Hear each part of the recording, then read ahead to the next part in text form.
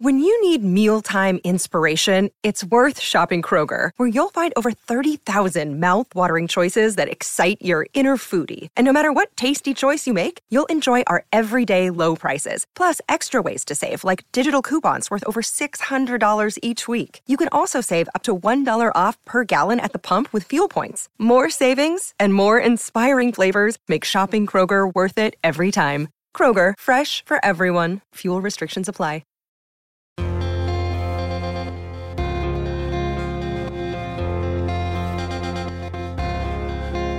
Welcome to the Humans of Speedway podcast. I'm Ian Brannan, and as the title would suggest, not only are we speaking to stars from on the track in this series, but also some of the people who make up the Speedway community.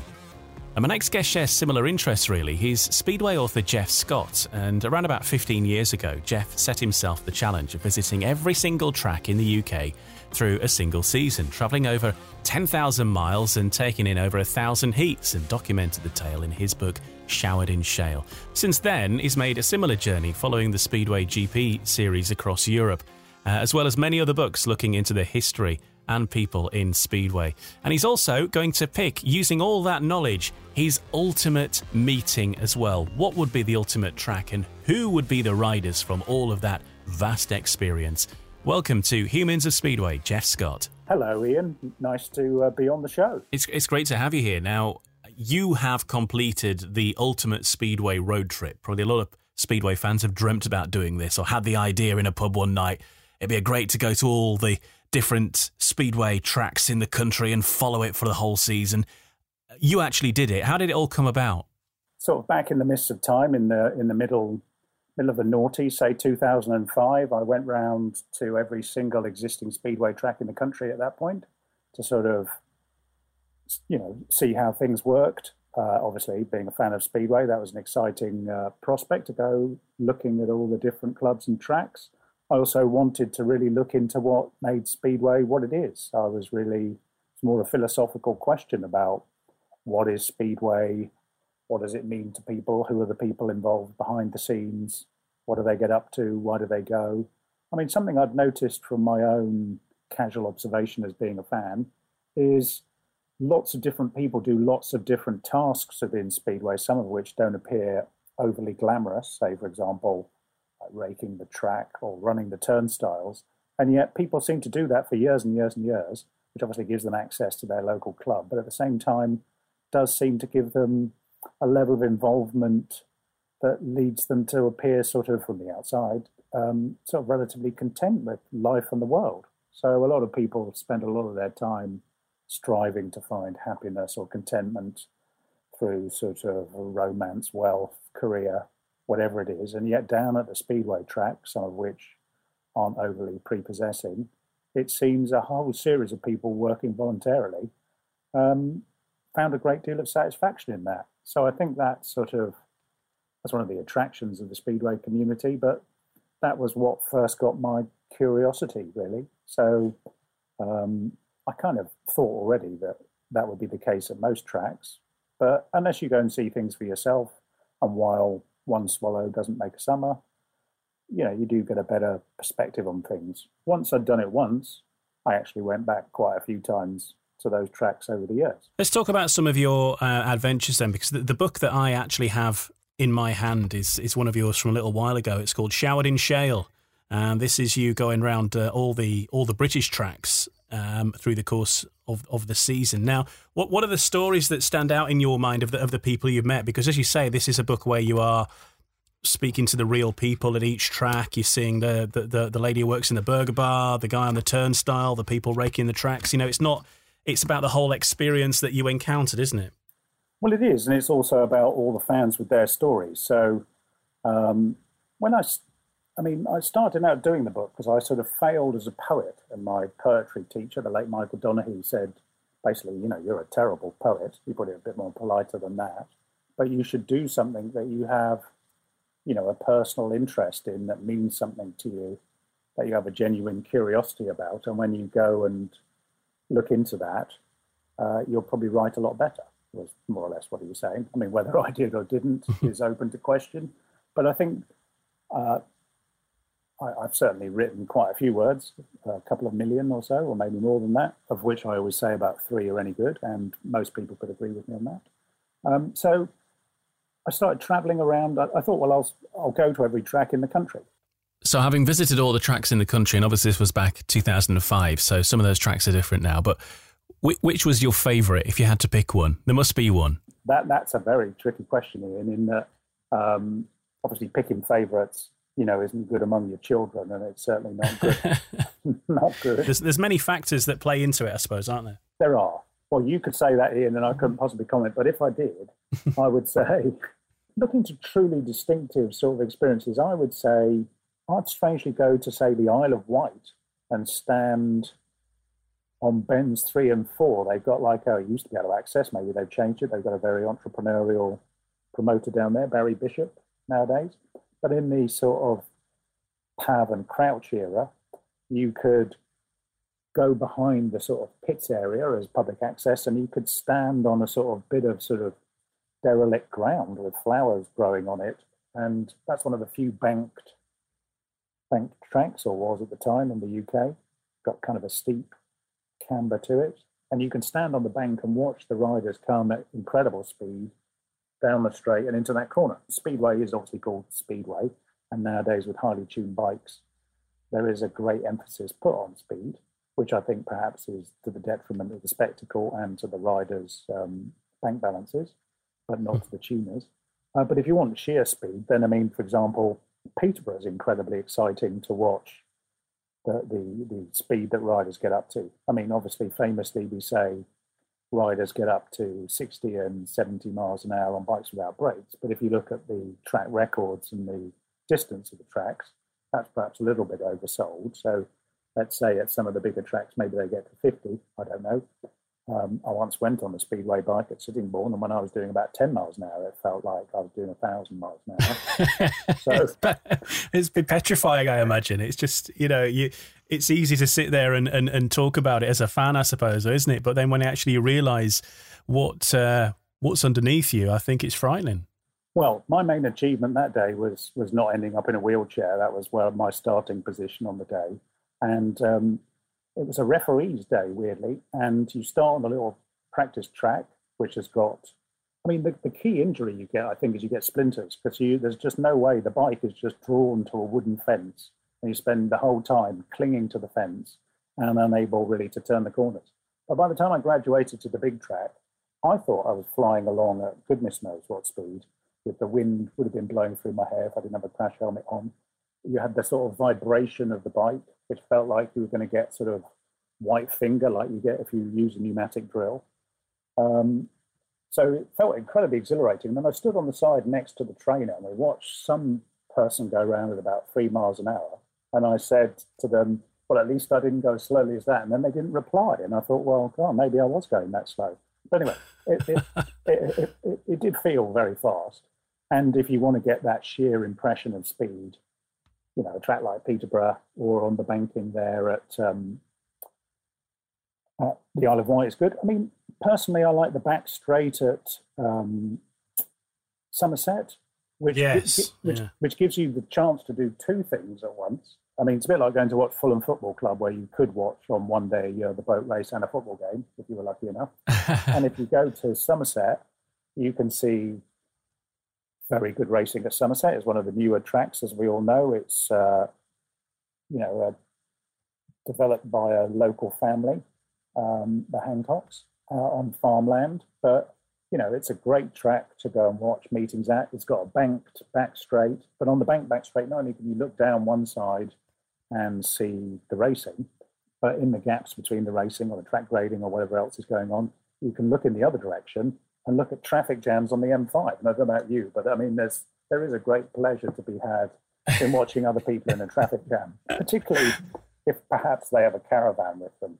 Yeah. It's certainly a unique selling point that no other club offers. I go to Somerset and the Cardiff weekend like so many people do for the championship pairs as it is now, and it's always a great experience. It's a nice club. It's very welcoming, as you say, but and quite different from from so many other clubs as well in terms of its surroundings. And if you're lucky enough to get a decent night, it's a perfect place to watch Speedway, really. Yeah, and well, looking at back straights, I mean, the back straight at Berwick is very good too, because you've got I wouldn't stand under a stand, because if you stand under a stand, it amplifies the noise of the bikes as they go round. In a sort of era where we've got better silencers nowadays, perhaps you want to get that retro feel, you want a bit more noise, so standing under a roof and amplifying the sound's what you want to do. But at Berwick, it's another banked track. It's just one of those great points to watch from. I mean, genuinely as a fan, it's hard to quibble with the experience at almost any club. I don't want to appear too rose-tinted glasses about the whole thing, but there are real pleasures at any club. I mean, I really liked going to Stoke Speedway. Stoke Speedway's got a sort of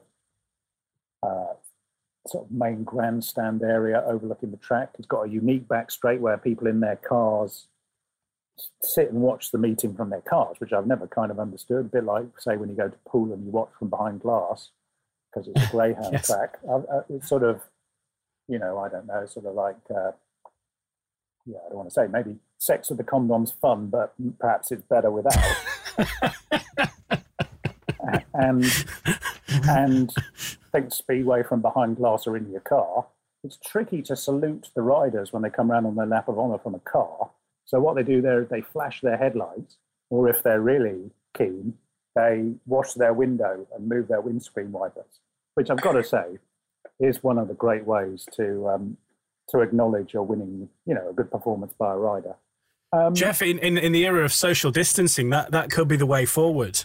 Well, maybe we need tracks where you can park up in the car. I mean, obviously, Speedway is going to say it's an outdoor sport. We can welcome people along and we can do everything safely. But I mean, the key aspect of that is all the touch points as you go, as you pay, or as you go to the loo, or as you go to the track shop or whatever. So while there's the space to distance people, there's perhaps all those shared points, which is something that'll have to be accommodated when we do get running again. But tracks where they could park in their cars, which there aren't so many of, that would be a fabulous way to see it. And obviously you could bring your own sandwiches, and I mean, Speedway people love to bring their own sandwiches, except at clubs that ban them, and their own. I mean, you can't really go to Speedway without a whole set of accessories. I think a garden chair, a flask, Tupperware containers with your own sandwiches and foil. Obviously, your program board. I mean, I think there has been a problem with the rise of the modern program going to a bigger format in some places, because it's often made the program board redundant. Then equally as going back to when I started watching at Reading, you have your own homemade program board, that you sort of maybe make in your woodwork class and then varnish. And if you were a Reading Racers fan, you'd stick on your free Reading Racers Gulf Oil sticker on the back, and you'd have little things to hold your pen, like sort of officious men have in their top pocket of their shirts. When you see them, when you get in trouble with people elsewhere. I can go one further than that, because when I was at school, a guy who was one of the woodwork teachers, he was also a big Bradford fan, and he was knocking out these wooden football rattles. And he was selling them at the track shop at Bradford. And so you go, and there were these football rattles throughout the whole crowd. And we knew that it was the teacher at school that had made them all. And suddenly he started upgrading his car. Yeah, well, that's good moonlighting. Well, my granddad was a carpenter, but that's good moonlighting, because what you can do with offcuts or the time, the skill required to make such a thing. I mean, now you've mentioned rattles, it is kind of a strange thing about Speedway in that, I mean, I'm sure they did exist, but I was thinking ahead for this chat. I can't remember if there were air horns in 1975. I've got a feeling there were, but definitely there were rattles. There were sort of Speedway scarves. Obviously, the Speedway badge has got a very long tradition. Not that you can make a noise with the badge unless you stick someone with the pin. Well, yeah, and those with the bars under it for the years as well. Exactly. I mean, again, going around the country, I saw people with sort of so many badges on their back that, definitely if they went near a magnet, they'd be in trouble, but they could barely walk with the sort of installed weight of their history. Equally, there were the car sticker that's another big one. There was a chap at Eastbourne called Sid Shine who, when you used to overtake him on the motorways going back from meetings, he was perhaps of that sort of age where he was doing, say, 55 in the middle lane. But he was in a small car that was filled with stickers throughout the back window. So his visibility level was poor anyway. And you would beep and wave in acknowledgement. But I think he was used to so many people beeping, he never really looked up to see that you knew him. But again, the Speedway sticker, I went to Bewley or whatever that you always saw as a kid. People had Speedway stickers in those days, didn't they? And, I did. Sewn on badges. Body jackets. Yeah. You get them in the shop. There's an early picture of me riding my first bike with a Halifax Dukes body jacket on, and it wasn't just a piece of plastic either. It was like a properly made one. Well, I mean, of course, nowadays the anorak of choice has to be like the Wolf Sport anorak, which I think is made from a sort of, at the time, it was probably made from a sort of synthetic material that was part of the UK space program, in that it would keep people warm on the moon and or perhaps safe in a nuclear accident. But ultimately, these things are going to resist any sort of form of decomposition in sort of landfill, ignoring that people wear them for years with great pride. But they have very distinctive designs, but they've sort of supplanted the sort of more bring your own, make your own sort of ethos of the early 70s, going back to it has been my heyday, that people had at that point. I mean, I grew up living around the corner from a Hell's Angel, so I was always kind of au fait with badges and gleaming bikes. But when I went to Speedways, when I got to see them properly in action, for the first time in a sort of glamorous setting, and I can go to the tracks I went to in a second, but returning to my sort of first impressions, I mean, it's a sort of an assault on the senses, isn't it, Speedway? There's the sound, there's the speed.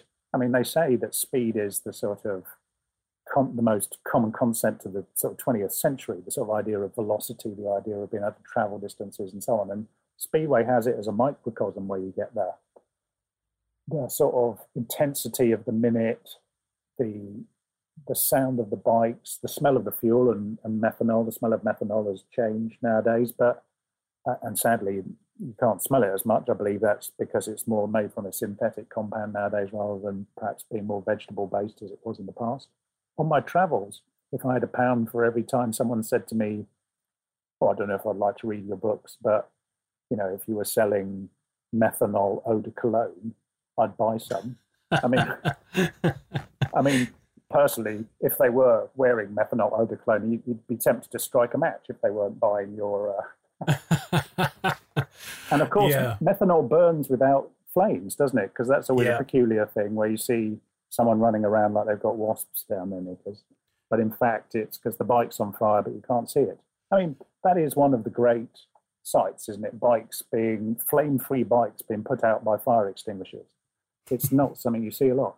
And then equally, so unique, yeah. Don't the Indy cars in America, don't they run on methanol?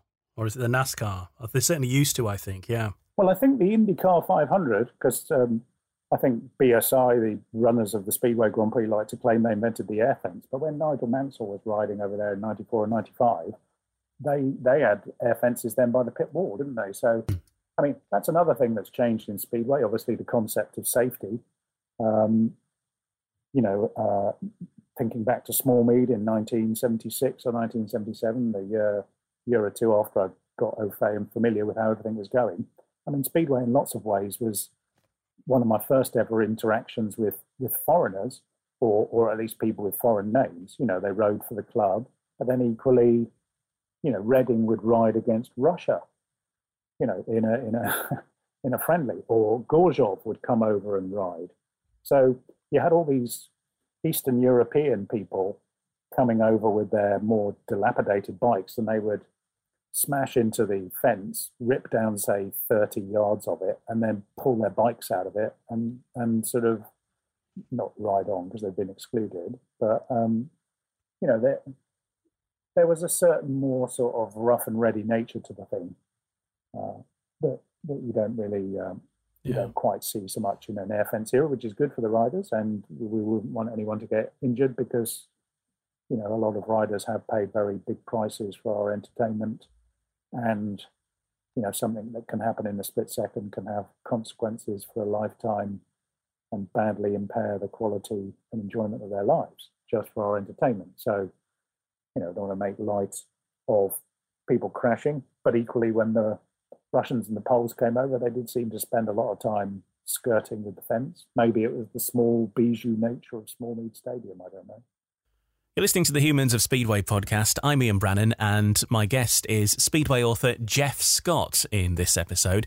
And before we finish, Geoff is going to put together his ultimate meeting, and he's got a lot of experience because he's travelled to all of the tracks in Great Britain. But not only that, has been all around Europe as well, following the GP series. And let's just talk about that for a moment. When I see some of the tracks abroad, I'm particularly thinking of some of the ones in Sweden where they seem to have an array of concession stalls and they sit on bankings and wooden benches. And what are those sort of stadiums like from your experience?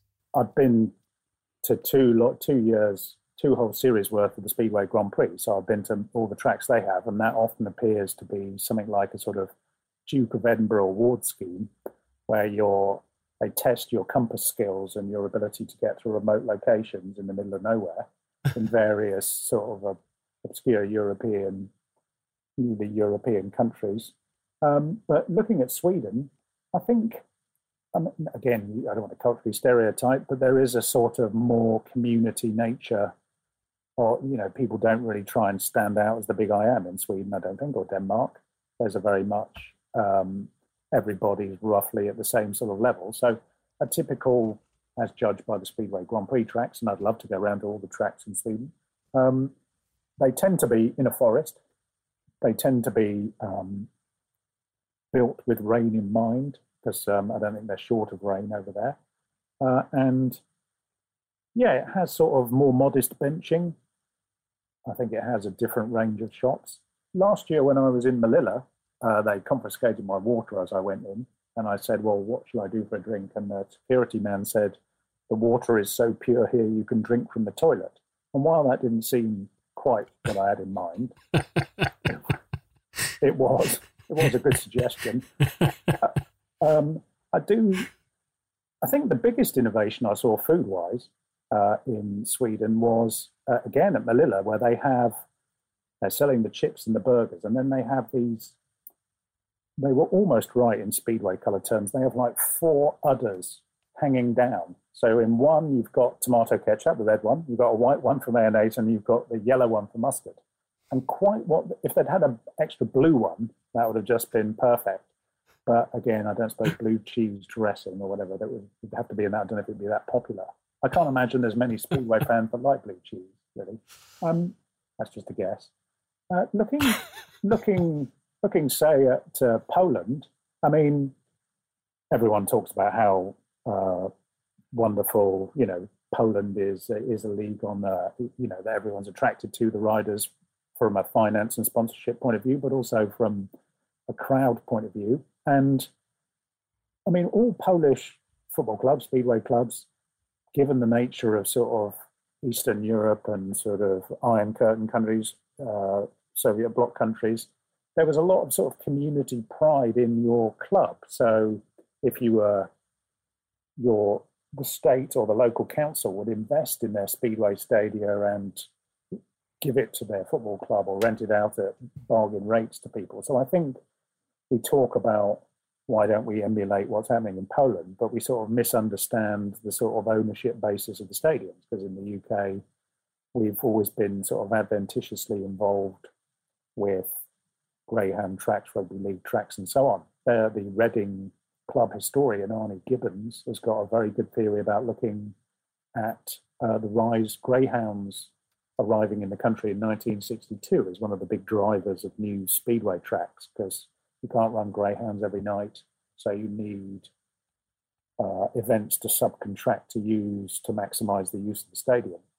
But coming back to more to your question, I mean, I think there's a certain shared language and vernacular of Speedway, irrespective of the language that's spoken. I do think At a club level, I'm not so sure at sort of more a glamorous, big international event level, because that attracts a different type of audience, although still an older audience. I think at a club level, there is very much, there doesn't seem to be too much difference. When I went to Germany, where I went to a couple of locations there seems to be a real thing of bringing your own swimming float along. And you think, well, that's a weird thing. But it turns out that they don't really have much seating. They tend to have sort of more rough-hewn stepped terraces. So anyone in their right mind is going to bring their own swimming float, or a deluxe version with sort of handles on the side. Got you. Yeah. Garden furniture, you can't really go wrong with that anywhere. If you go to Hallstavik in Sweden, it seems to be set in some sort of, I don't know, maybe a Game of Thrones. They could stage that there. It's very rocky, outcroppy sort of place, where again, comfortable things to sit on is really the way to go. Waterproof clothing is always good at any Speedway meeting, I think. Yeah. But I think what we're discovering there is that the wherever you go in Speedway, you're never going to be going far wrong if you take some garden equipment with you. No, and although you see again, there's because it's more egalitarian, I think, in a funny way in Sweden or some Scandinavian and Nordic countries. Again, to just talk in cliches. And when you go into Melilla, even though I think it, for example, at the Grand Prix, it's rained at everyone bar one, and yet they've still managed to stage them all bar one due to the great drainage of the track. But they confiscate your umbrellas as you go in. And yet, while nothing's cheap in Sweden, they sell very good sort of Kagul Pacamax that you can get for about the equivalent of £2. So we can all, in different colours as well, depending on your colour choice. And we can all sit there in sort of very bovine fashion, getting soaked in the rain, waiting for something to happen, wearing bargain Kaguls. And, you know, maybe maybe that could be the way forward for British Speedway, bargain Kaguls, I don't know. Knockdown Kaguls could be get them branded by Wolf Sport. Well, exactly. I don't know if Wolf Sport are the future. I mean, the riders nowadays have sort of got a little bit fancier and having their own logos and numbers, as if, you know, it's sort of like some sort of druid ceremony, isn't it, with all the numbers the riders have, or a sort of complicated trigonometry problem.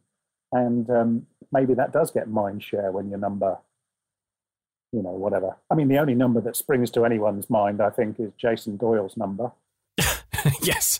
Okay. And on that note, this is the Humans of Speedway podcast. I'm Ian Brannan. I'm joined by author Jeff Scott, who's got lots of experience of visiting every Speedway track there is in Britain and increasingly more across Europe as well. And right now it's time to come up with your Speedway Paradise, where we design your ultimate meeting in the ultimate location with the ultimate people. And with all your knowledge, this should be pretty straightforward. So your first question, Jeff, which track would you be holding it on? Which bit of shale? Yeah, I mean, I think in the UK, we can all pick the obvious best track at the moment would be Bellevue, which I think is a fabulous track to watch Speedway at. But again, you've got to sort of, I think you've always got to dance with the person who brought you. So I'm going to pick, even though it wouldn't be everyone's choice, Smallmead, the track at Smallmead, because that was my first experience of Speedway. I didn't know any different. That, you know, fired my imagination and a lifelong love of the sport. Okay, Smallmead for the track then. And which stadium would Smallmead's track go in for this event? As it's nowadays just been razed to the ground and it's a car park. I mean, strangely, I'd probably put it in Smallmead Stadium circa 1975, I'm afraid to say. If that's probably a little bit boring of me. But to maybe approach the question slightly differently, something that, again, doing my books is perhaps something I got familiarity with because I had to find all these Speedway tracks. But I would say, I don't know about you, but if you commute a lot in a car, you get to sort of like certain sections of the UK motorway and detest other sections. Mm-hmm. Yet the drive to Speedway, I think, almost irrespective of which club you're going to, I think a lot of people do drive to go rather than go on a bus or public transport because they're not so amenable to those things in the UK, although some tracks are. I think the anticipation you get going there is something, you know, really quite notable about the sport. And I've always been a Reading Racers fan, but obviously they shut down, and because of where I moved to, Eastbourne became my adopted club, and I've been going there many years. And generally, one of the most beautiful drives, just from a driving point of view, is through the countryside in the last, say, 5 miles towards Arlington Stadium. You know, the bluebells are out at a certain time of year, they're high hedges, it's sort of bucolic country roads. And yet the idea when you get there, you're going to watch some sort of harum-scarum, thriller-minute type meeting, I think is all part of the experience. So it's important that the track is the stage on which it's set, and the stadium is the surroundings in which you enjoy it.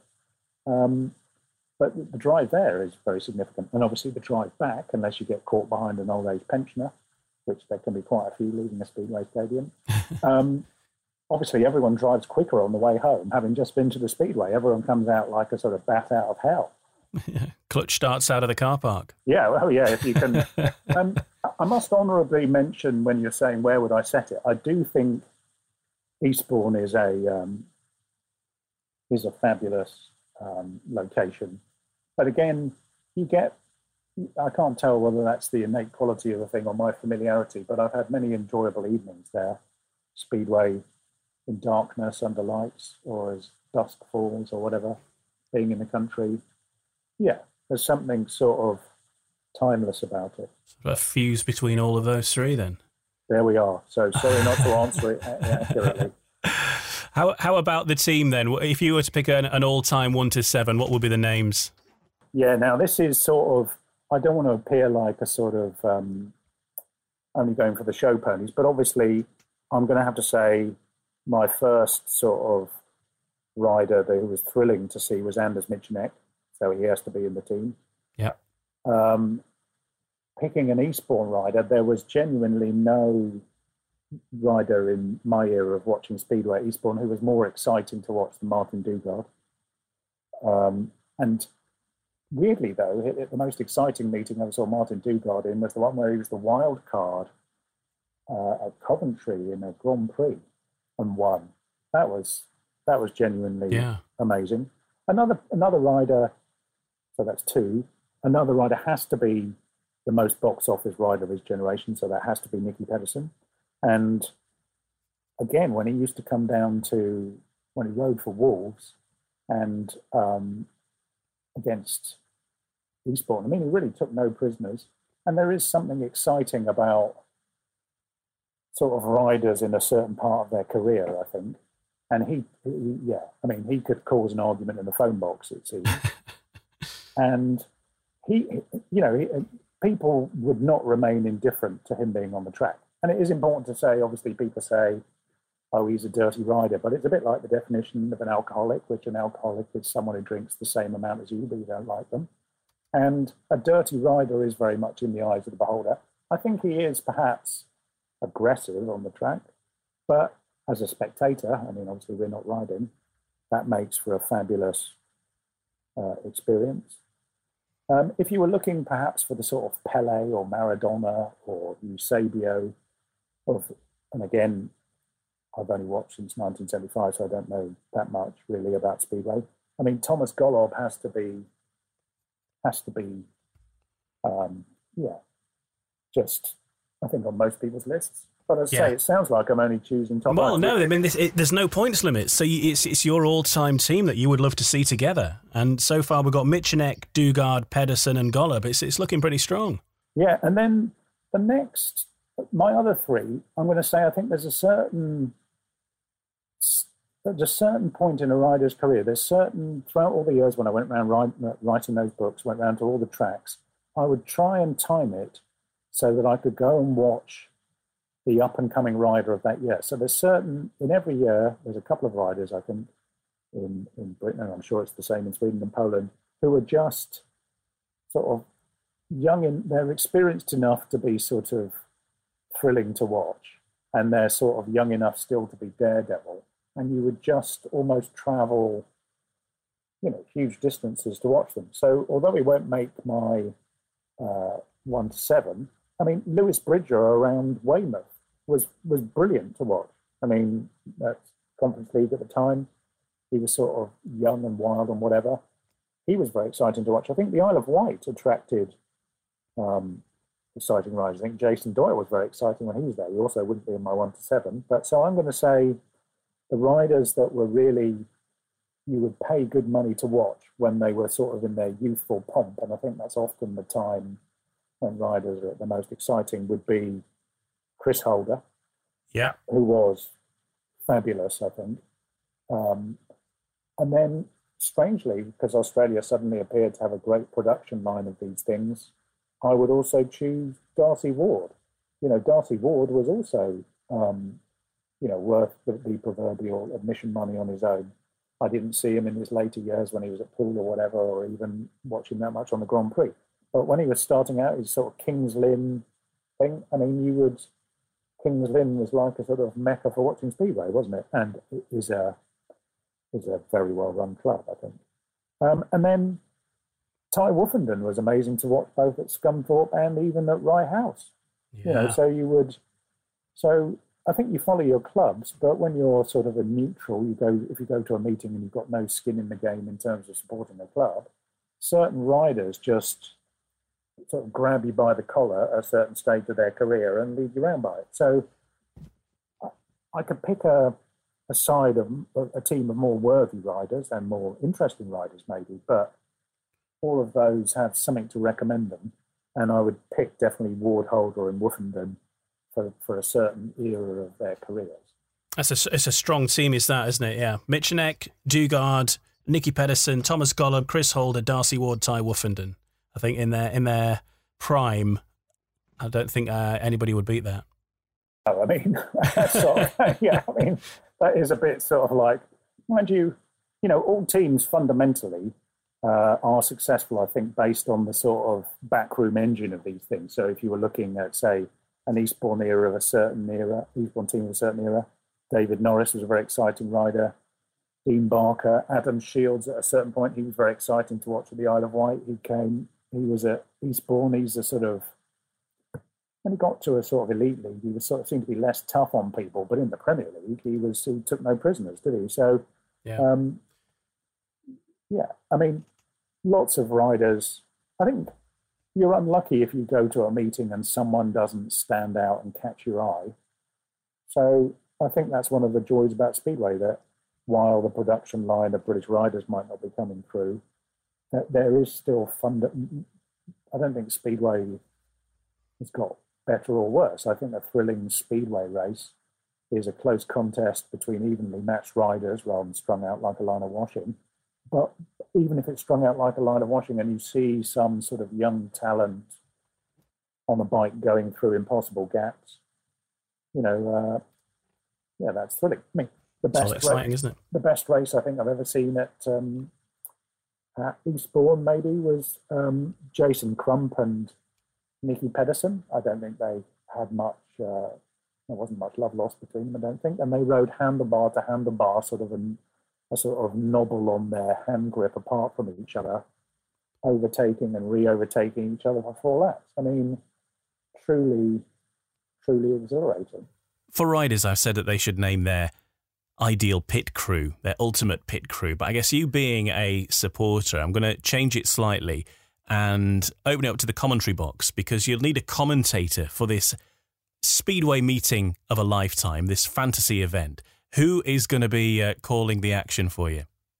I mean, I think if you look at all the people who do DVDs, there's some very distinctive, very good commentators out there. There's the late Bob Tasker, I thought was very good. I think Steve Girdwood has a very distinctive style of presentation. David Rose come on a long way. I think you could listen to him. Obviously, you've got Pete Ballinger and Ken Burnett. But the commentator that's really standing out, and particularly in this lockdown era, the best way to experience Speedway at the moment seems to be watch Edinburgh Monarchs TV, EMTV, where they pick and curate their meetings very well. And you get to listen to Mike Hunter, who does many tasks, many jobs at Edinburgh. And I think he would be my choice, because he mixes sort of knowledge, enthusiasm and insight and candour in a way that sort of supplements the action, but doesn't sort of overwhelm it. This one is a bit of a tricky one for you, but we're giving you the opportunity in your fantasy meeting to change one rule of Speedway. Now, if you could change one rule, what would it be? That's a tricky one. Weirdly, if I was British Speedway, I would secede from being, I don't know if it's possible, secede from being managed by the FIM. Right, okay. And there we are, there's a random... And do your own thing. Well, I think there could be a case for saying that. This era of sort of the virus is going to change the way we do everything. So unless radical ideas are on the horizon, whether it's streaming meetings, changing the way the number of riders in a meeting, maybe the way clubs are constituted, how you get new riders coming through, unless everything's up for sort of analysis, fiddling with the team average limits or the colour helmets or the whatever might be being fiddled with, probably isn't going to attract the audience of the future. So I think going our own way, I'm not sure what benefits the FIM bring to British Speedway. That is quite a big rule change, quitting the FIM, but there we have it. So on the rule book front, who would be the referee for this meeting then? 3 refs to share it together. They're all going to do 5 heats each if it's a British League meeting. Okay. Or if it's a Grand Prix, it's 23 heats. So I don't know. I mean, maybe they could have a sort of, whoever makes the best decisions could do the semi-final and the final. So I would choose Chris Durno, Chris Gay and Christina Turnbull. I would also give an honorary mention to, obviously, to Tony Steele. And I think there is a good case for asking who are the most famous vegetarians in Speedway apart from Tony Steele. Who are the most famous vegetarians in Speedway? Yeah, I mean, do we know of any vegetarian Speedway riders? I mean, they're all trying to diet their way to success now, but so I imagine quinoa is a bit more on people's menu than it used to be. But maybe Tony should get into sort of nutrition as well as being, the referee's referee.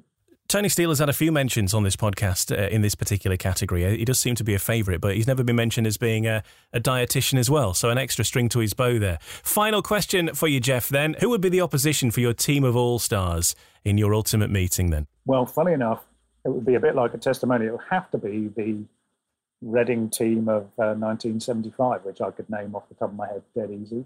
So that would be Anders Michenek again, John Davis, Bent Jensen, Bernie Lee, good old Bernie Lee, Bob Humphries, Mick Bell and Richard May.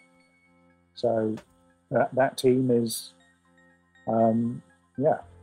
that's the best team that I could think of to race against them. And they'll probably have home advantage as well. Well, they would, yeah.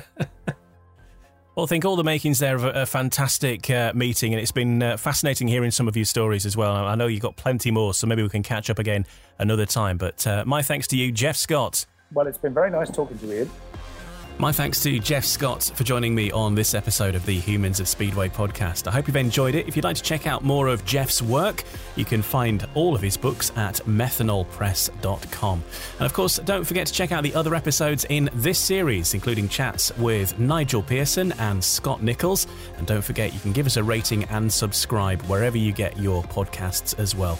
And you'll also get future episodes straight to your device. Plus, if you'd like to leave us a comment or suggest names you'd like to hear on future podcasts, it'd be great to hear from you too, and we'll see what we can do. Meanwhile, see you next time on Humans of Speedway.